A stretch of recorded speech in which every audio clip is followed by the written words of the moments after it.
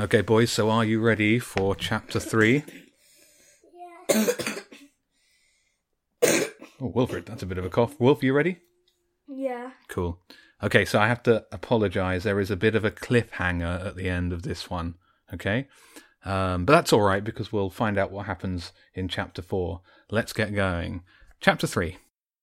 James met Jenny at the cycle track in Preston Park on Sunday morning. The sun was out, bright and cold.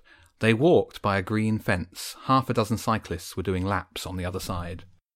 Jenny told James about the events under the pier the night before, and about being late back to the ice rink. "Did you get into trouble?" James asked. "None." Jenny sounded a little disappointed. Grandma was more worried about being late for the restaurant reservation. "So, we've got a battle between seagulls and pigeons," James said, "and Archduke Crackwing is the reason that the starlings have left the pier. Maybe this king pigeon beat him last night and the starlings can now go back." "It sounded like Crackwing was helping his nephew out," Jenny said. "We don't know who he is, and we don't know that we want King Pigeon to win. He might be worse than the Archduke." "There's another name too," James had just remembered. "Countess Madeira. I heard it at Balfour after the starlings arrived." "I wonder if Elf managed to get any information out of her cat," Jenny said. "Perhaps Claudia knows more about what's going on." "She didn't respond to my message yesterday." James stopped and turned around. He was about to say something else when there was a movement in the bushes behind Jenny. Something small and grey and tailless. It was looking at him. This time he didn't look away. The squirrel cocked its head to the side, then raised its eyebrows and walked backwards into the bush, still looking right at him. "Let's go," James said, and sprang up over the small wall and into the bushes. Jenny didn't catch on immediately, but was soon right behind him. The squirrel moved fast and didn't look back, but it didn't climb any trees and kept to paths that James and Jenny were comfortable on. It led them out of the park, across a road, and up the driveway of a house which had been converted into flats. At the back of the driveway, it continued through a gap in a fence and through a bush into a large garden. And then it disappeared up a tree. James was about to start climbing when Jenny pulled his sleeve, and he turned to look at the back of the house. It had a large area of decking, and on the decking sat Elf. She didn't look surprised to see them and waved them over. She was drinking something brown and steaming from a large mug resting between her crossed legs. "Morning," Elf said brightly. Hi," Jenny said. "Is this where you live?" She gestured to the well-kept, white-painted 4-storey house behind Elf. It was pretty posh, even by Balfour standards.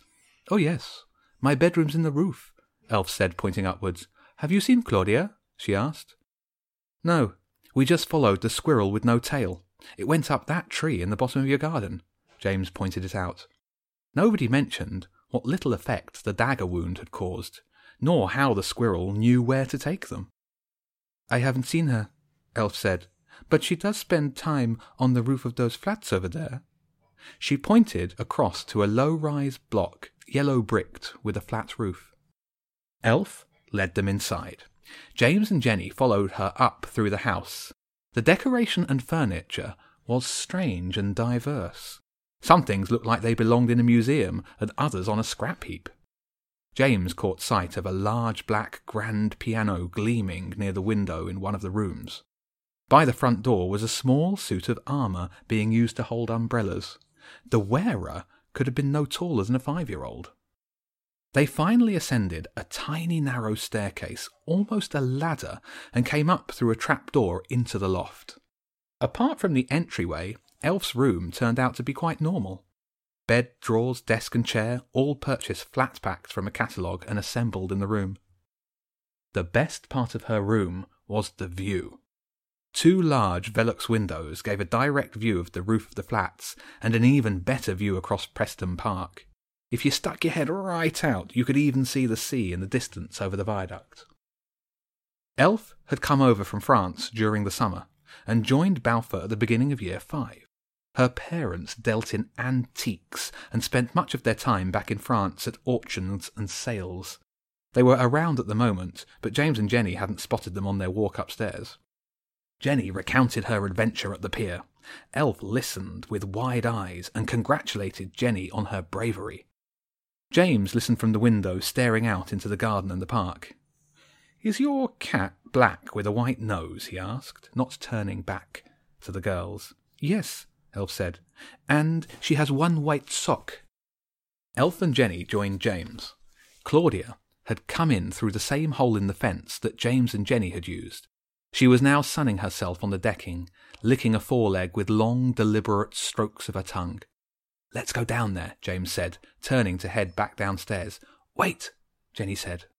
James turned back, and all three of them watched as a lone pigeon descended fast and landed 10 feet from the cat. It bobbed its head for a few seconds, then took off and sped over the park. Claudia immediately sprang from the decking, and in only a few long bounds disappeared through the hole in the fence. "Come on," James said, leaping to the top of the steep stairs and clattering down. The others followed after. Elf grabbed a coat from a hook by the back door and called something back into the house in French, and then chased the other 2 older children out into the garden. James had made it as far as the hole in the fence and was about to go through. "Hurry," he called back. But he knew it was hopeless. They had no chance of keeping up with a healthy cat. But they had to try. Jenny and Elf had stopped by the tree. James was going to call again when the squirrel with no tail scrambled down the trunk. It paused for a second and then continued across the grass to James and scurried past him and through the hole. Jenny and Elf hurried after it, and all three of them pursued the little creature down the driveway and into the park. It seemed like the squirrel could have easily outrun them, but they always managed to keep it in sight. It took them through the park, under the viaduct, up past Preston Circus, and then up a little used flight of stairs that led to a small abandoned railway bridge that was now used as a footpath. When they reached the top of the stairs, all three of them panting from the run, the squirrel was nowhere to be seen. "What now?" Jenny asked between heavy breaths. There was a meow from the path ahead. "Claudia," Elf said. She moved forward slowly and peered around an almost leafless bush. James and Jenny joined her. Ahead, the path crossed the bridge. It was 1 train wide, but narrowed by a planted border either side. Claudia was in the middle of the path, her back to the children. Opposite her, 20 feet away, was another cat, pure white, with a diamond collar. The white cat spoke. "This is your last chance, Mistress Claudia. Give me the 7th dial that is mine by right." "You have no more right to the dial than you do to wind, cousin," Claudia said. "It was given to me by its owner, to do with as I see fit. You should be grateful for what you have, O Empress of the 6 dials." There was a touch of sarcasm in the way that she spoke the name of the white cat, but it did not produce a reaction. "The owner is dead, and your time here is up. You shouldn't have come back." The white cat shook her head twice. The air stirred, and in an instant the railings of the bridge were thick with pigeons. The birds were big and mean-looking, and some were armed with clubs, small swords, daggers, and flick-knives even in their beaks. "And you shouldn't have made a pact with the pigeon. Ha!" Claudia leapt towards the Empress as she shouted, her claws out, ready to scratch. Before she reached striking distance, a dozen pigeons dove between them. Claudia's forelegs moved in a blur, and the air filled with fluff and feathers. The whole action lasted less than 1 second, and when it was over, the pigeons lay dead at Claudia's feet. The Empress hadn't even flinched. "When my plan is complete, you will be dead, and I will be the ground ruler of Brighton. If a deal with King Pigeon can promise me that, then so be it." And with that, she jumped high into the air and over the side of the bridge.